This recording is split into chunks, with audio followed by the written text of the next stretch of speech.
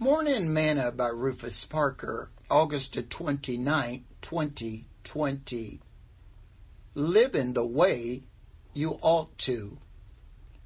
Go to now, ye that say, today or tomorrow we will go into such a city and continue there a year and buy and sell and get gain. Whereas you know not what shall be on the morrow. For what is your life? It is even a vapor that appeared for a little time and then vanisheth away. For that you ought to say, if the Lord will, we shall live and do this or that. But now you rejoice in your boasting. All such rejoicing is evil. Therefore, to him that knoweth to do good, and doeth it not, to him it is sin. James chapter 4, verse 13 through 17. Today's morsel.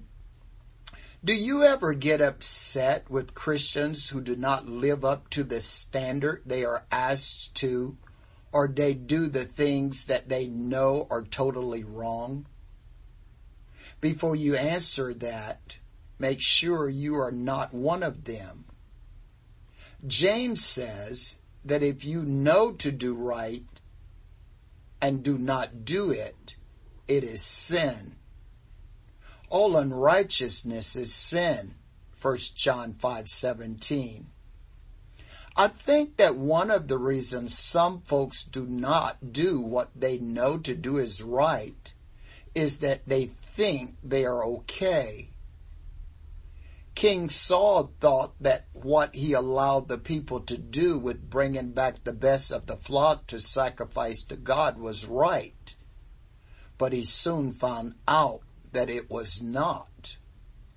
I often ask myself, are some folks' issues they are having because they are disobedient to God's word?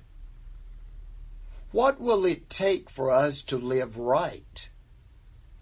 I have found that all it takes is a love for God and His Word. Sing this song today. I want to live the way He wants me to live.